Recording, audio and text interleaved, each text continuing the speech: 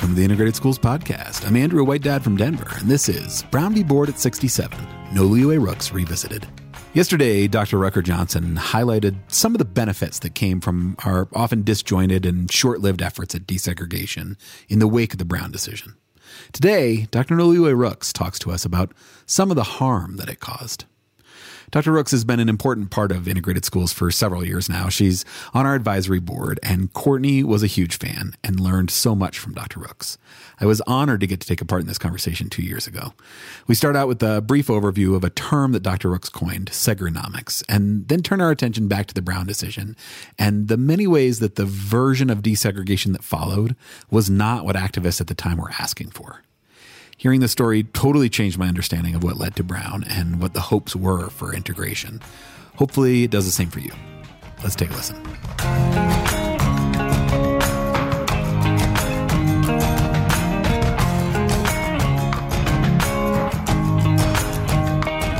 So my name is Noliwe Rooks. I am a professor at Cornell University in Africana Studies, and I direct the American Studies program. I'm also the author of 4 books, the most recent of which is called Cutting School, Privatization, Segregation, and the End of Public Education. I know that our listeners would appreciate hearing a little bit about what segronomics is. Oh, sure, yeah. It helps me to put it in context where the term came from. I found myself in 2009 trying to answer the question of how the various bedfellows, for lack of a better word, were intertwined, the intertwined relationships that seemed to have a hand in shaping public education in 2009. You know, the philanthropists, hedge fund folks, college students, politicians. Right. So like all the people who are driving decisions around education, making change in education, like how did they all sort of find themselves in the same boat? Yeah, I was looking at this and kind of going, you know, why are you all most of you who have nothing to do with public schools, your children didn't go to public schools, you know, you didn't go to public schools, you don't live in neighborhoods with these bad public schools, why are you trying to do this? And I recognized I was trying to figure out where the moment was where this started. I honestly thought I was just going to kind of go back to the 80s or the 70s. But I kept going back farther and to the beginning of public education or state finance, compulsory public education in the United States, which is the post-Reconstruction period following the Civil War. And when I got back there, I recognized there were the same relationships. There were these business people and there were these philanthropists and earnest white people, although then they were evangelical religious people, not college students, but still earnest. But they were very earnest, you know, about wanting to fix this problem of education for Black children in the rural South. While being a little surprised that those relationships were not a 21st century phenomena, I also recognized throughout that research a thread where you always had these groups proposing solutions for children of color, poor children, that looked absolutely nothing like what they wanted for their own kids, but that provided huge kind of profits in various ways for the businesses that they represented. The short way of putting it is segregation has always been really profitable for some people. And so that thinking about segregation and economics and the profit potential in it and the numbers of businesses that actually get proposed that wouldn't exist, like their business model does not work. If you fix the problem of high levels of economic and racial segregation, they're out of business. There's a long way of saying I stuck together segregation and economics and came up with segronomics. So it's basically the way people make money off of keeping us apart. Yes, exactly. And I think that is one of the most surprising things to me about this work is when you look and if you follow the money, how often undereducation is a growth market, is got market potential, is enriching all of these businesses. And it's always about educating these populations in ways very different from the ways that we educate the children of the wealthy. You do not have wealthy kids being pushed into anything that looks like vocational education. It's like, oh, let's give them a classic education. They need to speak Greek and Latin and blah, blah, blah, because it's going to make them citizens and it's going to make them human, and their humanity will allow them to do all these other things. That's never what we say about poor kids and kids of color. It's always like they need to be trained in very strict, very narrow, very particular way. Education's not the point. Money is the point, but it's segregation that really makes all of this possible, right? Yes. And segregation for poor people is a hindrance. Segregation for wealthy people is a bonus. They're fine with not having a high level of numbers of special ed kids in their schools. They're fine with not having kids that are coming into schools who may not be eating regularly at home or have certain kinds of social dysfunction at home or high levels of homelessness. It's great for wealthy, well-resourced districts to keep all of them in the city schools where that kind of economic segregation hinders them because it benefits the wealthy communities. So it's not about moving kids around. It's about breaking up that feeling that certain groups are just entitled to more than other groups when you're talking about tax dollars. So that's Segronomics. That's sort of where we currently find ourselves. And obviously that's tied in a lot of ways to the segregation that we still allow despite being, 65 years after Brown versus Board of Education. But yeah. I'm wondering if you can tell us about your more recent research sort of in the wake of writing Cutting School, because it feels like it really gets at some of these myths that we often tell about the Brown decision. Yeah, so some more recent work that I've been doing was in part engendered by the fact that after I wrote Cutting School, a lot of the people I was talking with in Black communities, at least, churches, civic organizations, book clubs, things like the NAACP. And whenever I would, do the kind of standard, of course, integration is the only thing that will save schools. It's just that is what has worked systemically. And therefore, if we're going to fight these systemic inequities, you need a systemic solution. And we know that integration works. However, I would say that and get pushback regularly such that, I became kind of surprised. Like, I was kind of like, okay, wait a minute.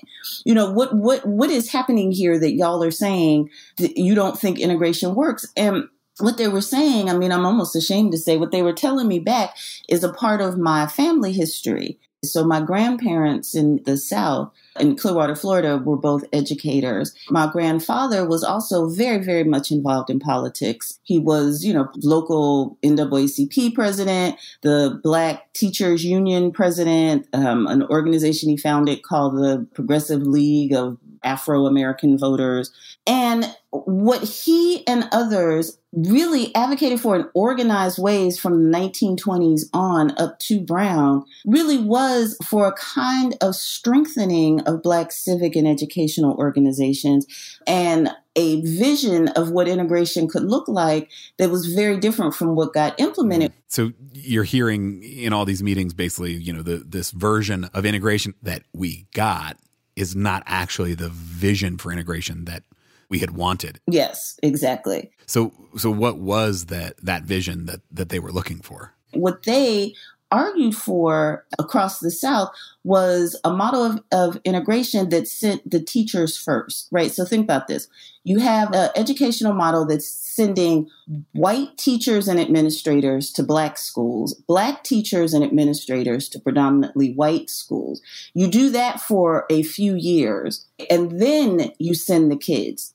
Then, after the adults have worked out what the infrastructure will look like, what the curriculum will look like, after they've gotten used to each other and over their prejudices and all the groups are getting paid the same, which was a big thing. They were like, that's why we need to start with the teachers, because if we do this way, then first of all, we're going to equalize teacher salaries and we won't be paid so little.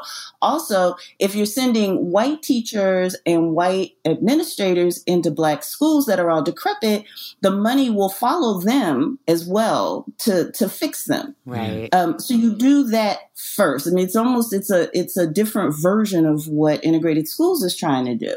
What they were proposing was something very different. They were proposing democracy, and they were proposing economic equality as a part of the integration effort that would then lead to educational equality. They were proposing reworking an entire society by having, Black administrators and teachers enter each other's schools first, work out how we're going to educate first. And the integration would have been on the backs of the adults first. Yeah. And then you send the kids after that. Instead, of course, what happened is the Black schools and Black teachers all got fired. How is it that these master teachers of Black kids, who are legendary in most people's memory, what you hear about are these teachers who were able to educate with little to nothing kids from all kinds of economic backgrounds in Black communities to the highest levels that white society would allow them to rise to.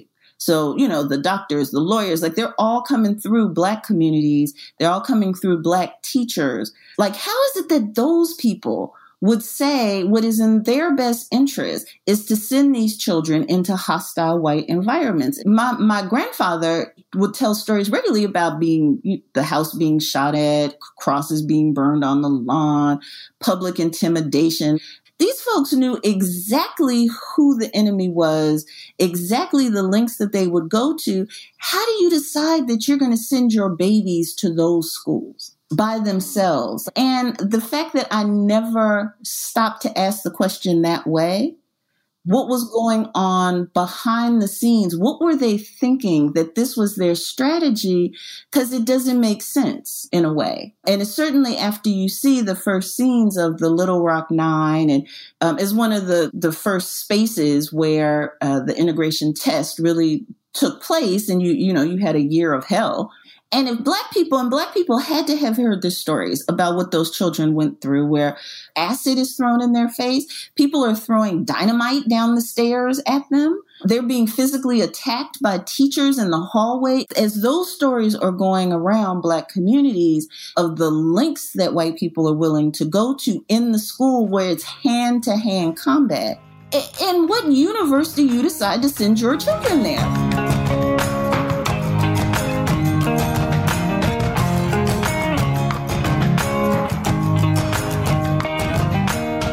Topeka, Kansas, where Brown v. Board, the lead case of the cases that became Brown v. Board, one of the under-discussed results of that decision as white folks across the South really dug in and massively resisted the idea of integration is they figured out ways to close all kinds of Black schools, and they figured out ways to fire Black teachers. When they fired the Black teachers in some states, you're talking about a third to a half of the Black teaching force, so they could hire white teachers. Because integration is coming now, so we're going to have more teachers teaching in the white schools, because it never occurred to anybody that you'd be sending white kids to Black schools. So the result of Brown v. Board was closing Black schools and firing Black teachers, which just further enriched white people.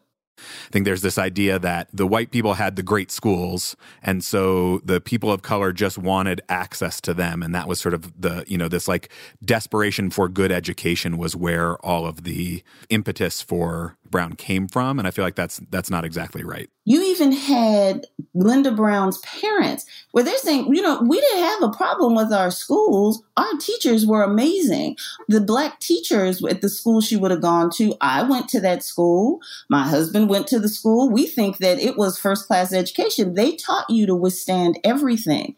They taught you to love yourself. They taught you about who you were in ways that help you progress. They were strong teachers. We just didn't want to have to cross all these streets. It was a transportation issue, not a quality of school issue for us. And in the aftermath of Brown and in the oral histories there, her mother is almost lamenting, that we did something to dismantle 80% of the teachers in that school that she's talking about got fired. Because the school board immediately says, well, okay, let's build another white school because we have to now absorb these Black students. But surely you don't expect us to let Black teachers teach white students. Our vision, what we understand the Supreme Court to be saying is Black students now need white teachers. So there's no need for Black teachers. It's this heartbreaking sort of missed history and misunderstanding of what the teachers were advocating for versus what actually happened. I didn't realize that this was actually a transportation issue by Linda Brown's family. Yes. They didn't want her to have to walk across the big, I don't remember, it was a 4-lane road, or it was a big road that she would have to walk across. And they couldn't get her there because of working every day. And so it was for her safety.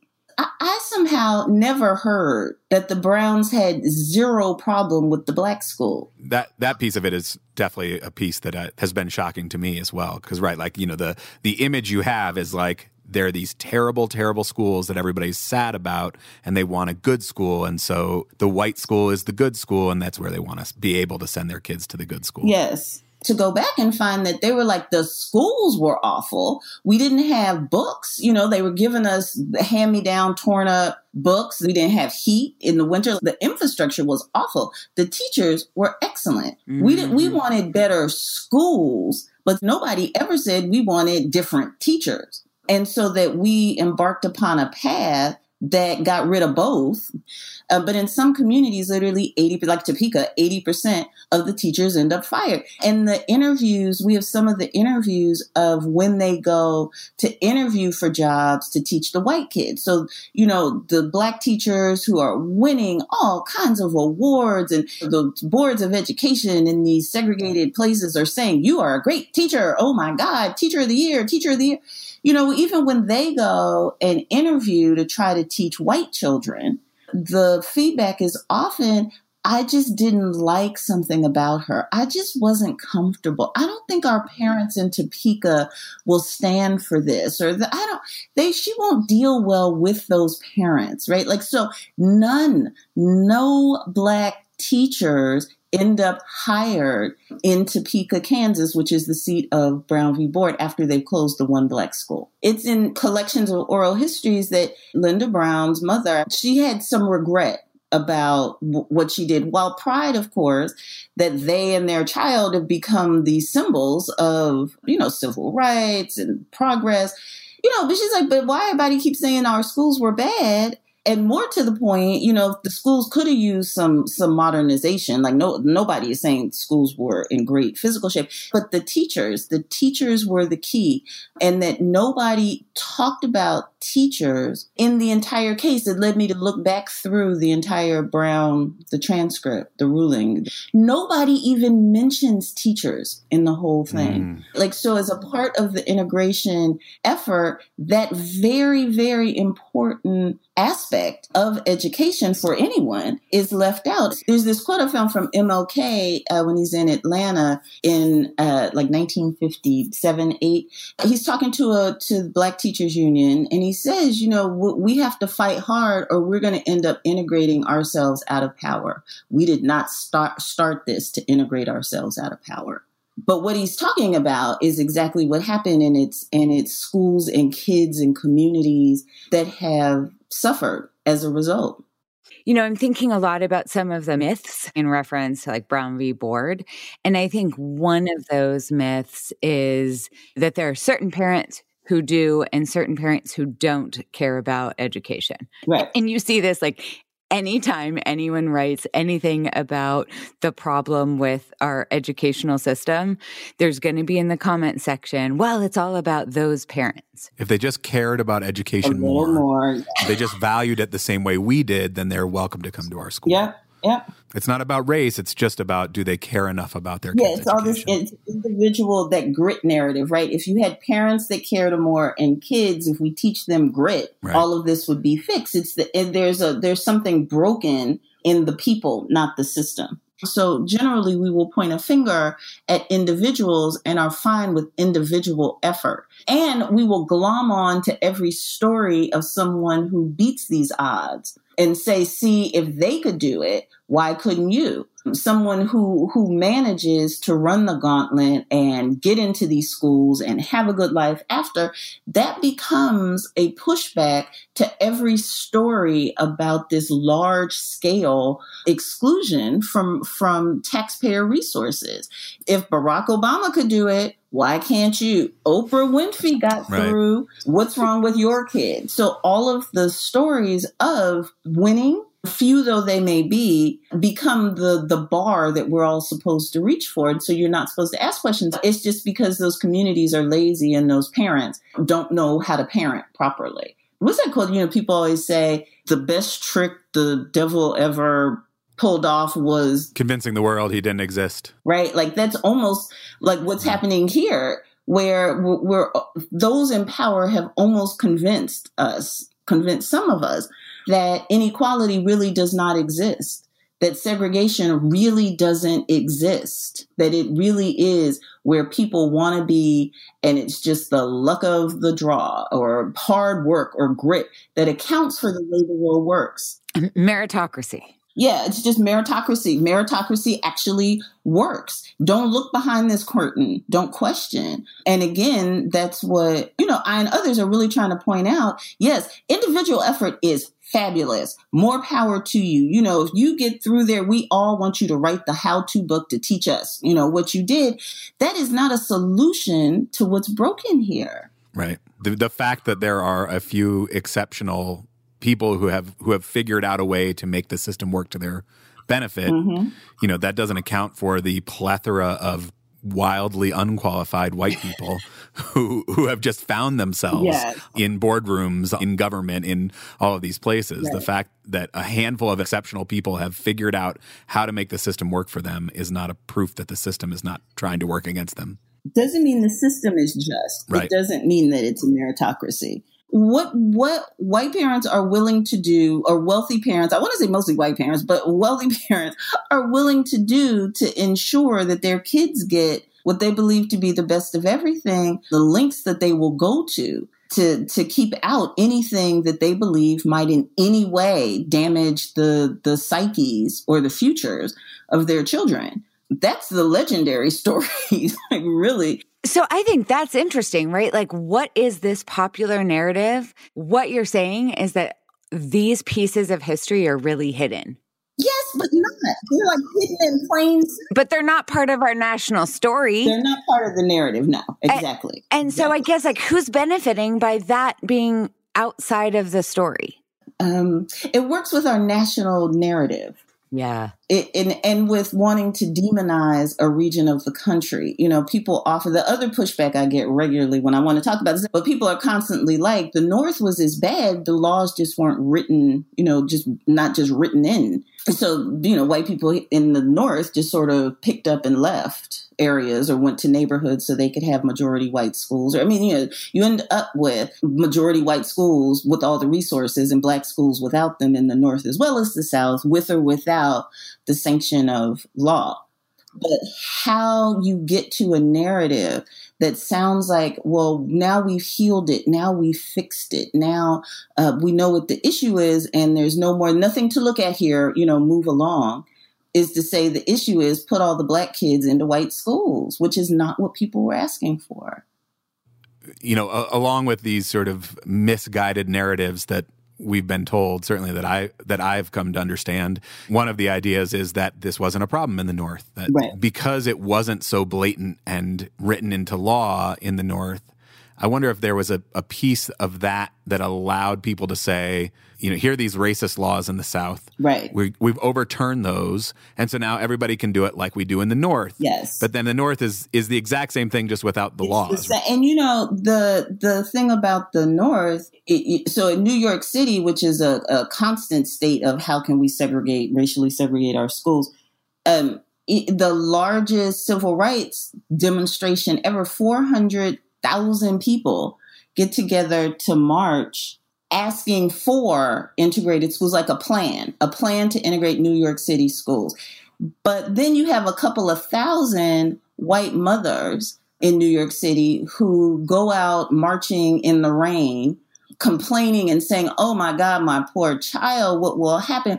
And the will of those couple thousand mothers, that's what carries the day. So the North is implicated in this anti-busing, don't force black children on white parents who don't want them. Right. The North's way of dealing with it has just been to not deal with it, to not talk about it, to not make it an issue, and to just sort of quietly support efforts that will keep schools segregated.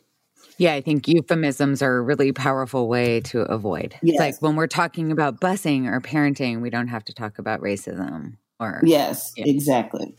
Yeah. And then there's this like version of it that is quote unquote colorblind. That is, it's just about housing values, or it's just about, the educational models. This narrative of continually hoarding funds for some groups of people, whatever the groups of people are in the history of American public education, the people who have to make do with less, whoever's hoarding, the people make do with less are Black and brown poor people, always. And it's almost like you have to work at having that be so consistently true in the history of the United States, the entire history in every region. That just doesn't happen by accident. No, it happens through really intentional, deliberate work. I mean, what would happen today if we said what we're going to do is, well, first of all, you'd have to find enough Black teachers to be putting in schools. But what, instead of starting with the kids, what would it look like? And I don't have an answer for it, right? But what would it look like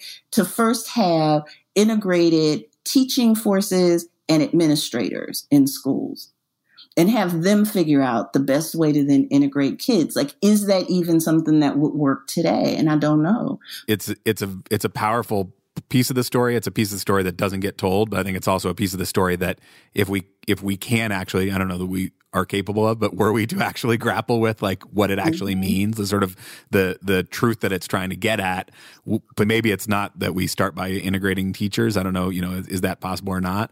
But at least if we get rid of this idea that the only way to educate is the white way to educate, that the only way to have a good school is a white school, that whiteness needs to be centered. Yes. That whatever we can do to push back against that is sort of the first step to actually being able to educate all of our kids, rather than the handful of kids of color who are willing to sort of acclimate themselves to a white culture. Yeah, exactly. It's a question without an answer. And I think that's for an academic, I'm into, but it is then frustrating for people who are like, we're trying to save our kids, because they're like, okay, what do we do? And if I start telling this story, then I have rooms full of people going, okay, so we need to send the Black teachers to the white school. And I'm like, okay, I don't know if that's going to work. I'm just telling you what the people who were doing it, before proposed. So it's frustrating on the one, and we really don't know. There's almost no research to show what an integrated teaching, because we've never had.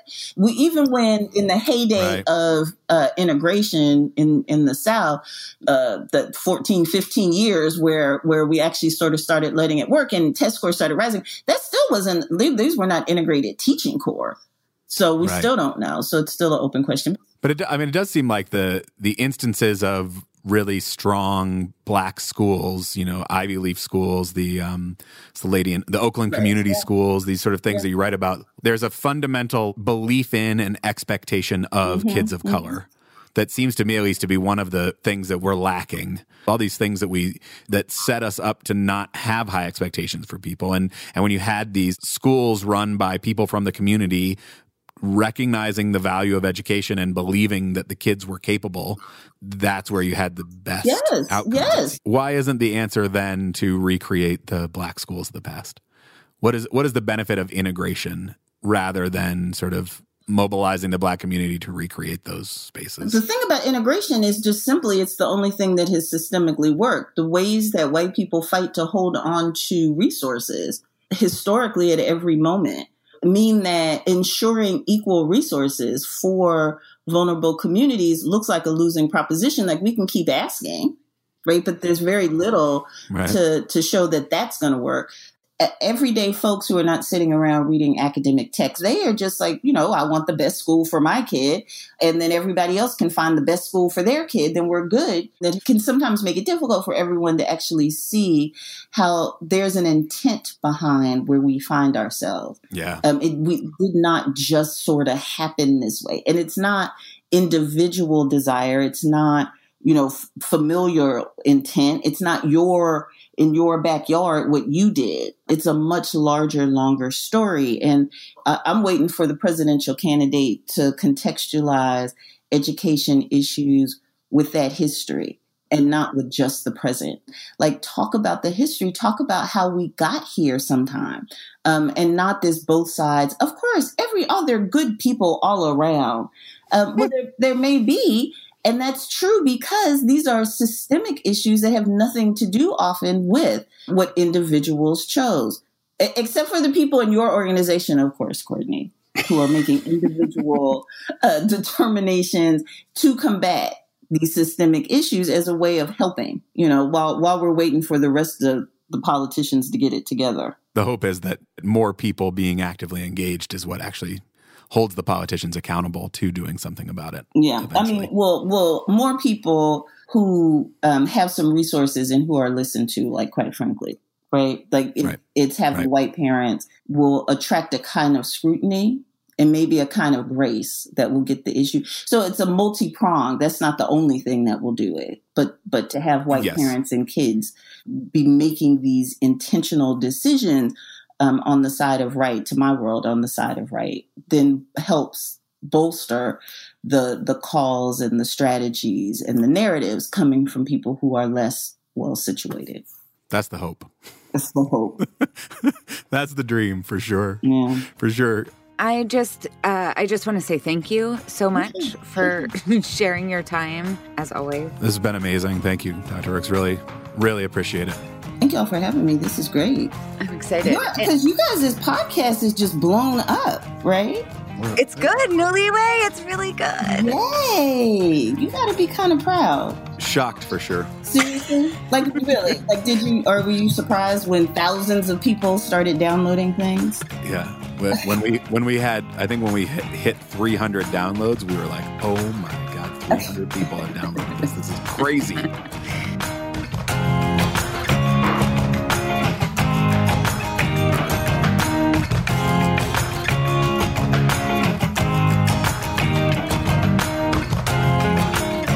Dr. Rooks was really great. Yeah, as always. And did I tell you, Andrew, that she came to one of our online book clubs? It was amazing. That's awesome. And then now she is on the advisory board for integrated schools, right? Yep. We should make sure listeners know she's helping to guide this organization. Yeah. And we are grateful, and integrated schools is much better for it. Yeah. So, one of the things that stands out to me from this conversation and just from reading her work in general is this idea of segronomics, like how much money there is to be made on keeping us separate. Yeah. And while often this is like incredibly nefarious, it's also really cloaked in this like well-meaning sounding for the kids stuff, right? I was thinking about all the ways that well-meaning white people with all these good intentions can do real harm. Yeah. The idea of helping sounds really wonderful, right? But it can be incredibly problematic. Yeah. So, this isn't like do not help admonition, right? But I think we really need to be mindful of the fact that impact matters and matters more than intent. And so she had me thinking a lot about the white savior philanthropy complex and how, this works to kind of cement in narratives around who needs help, who is able to help. And of course, the fabulous Facebook pictures of doing the helping that gets your aunt from Omaha to like talk about what a wonderful person you are. Right. Yes, that's definitely real. And that happens right alongside of the sort of more nefarious forces that we can point to. And I think, in many ways that sort of provides cover for those more nefarious forces. The money in segregation is just mind-boggling. That's I'm just struck by that. And I think it relies on this narrative that communities of color, A, don't care about education, B, don't know how to do education, and therefore need some sort of saving.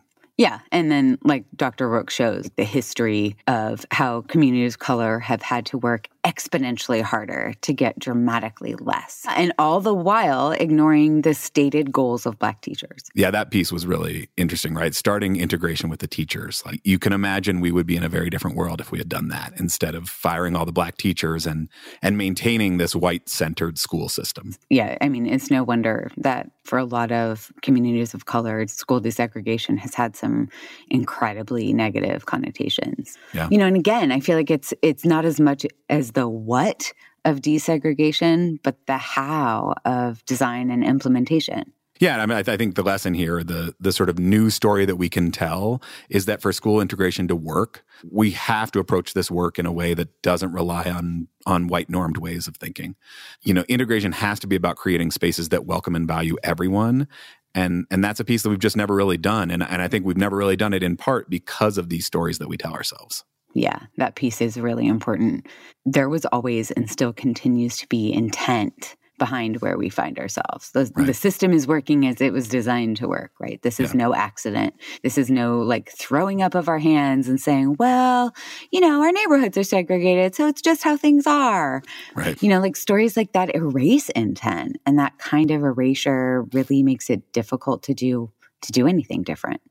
Yeah, I mean, I think the anything different that we'd like to do is to know these stories, is to keep them in the forefront of our consciousness, and then use that to make corrective efforts, right? To try to improve things both at the policy level, but also at the playground level, at the individual choice level. Yeah, and so at this point, when we have very few truly integrated schools and where policy for school integration and educational justice is being undermined at most every turn, there really are things that we as individual parents can do, like desegregate our kids and integrate our families.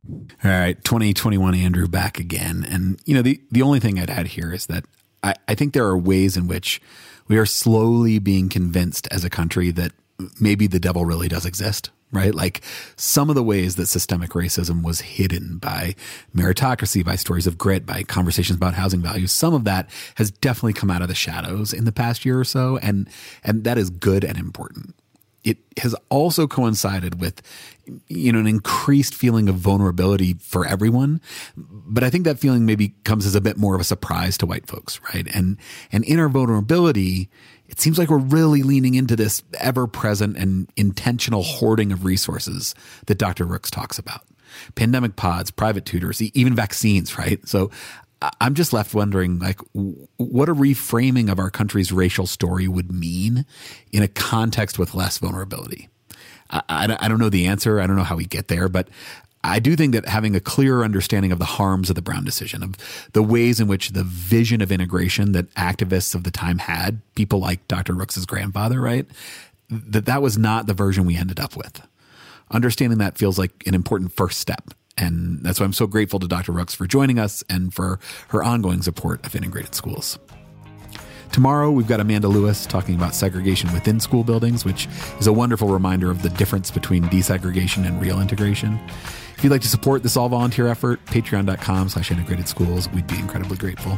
Find us on social media @integrated schools or email us. Let us know what you thought of the episode or what you'd like to hear in future episodes. hello@integratedschools.org. And as always, I'm grateful to be in this with you as I try to know better and do better. See you tomorrow.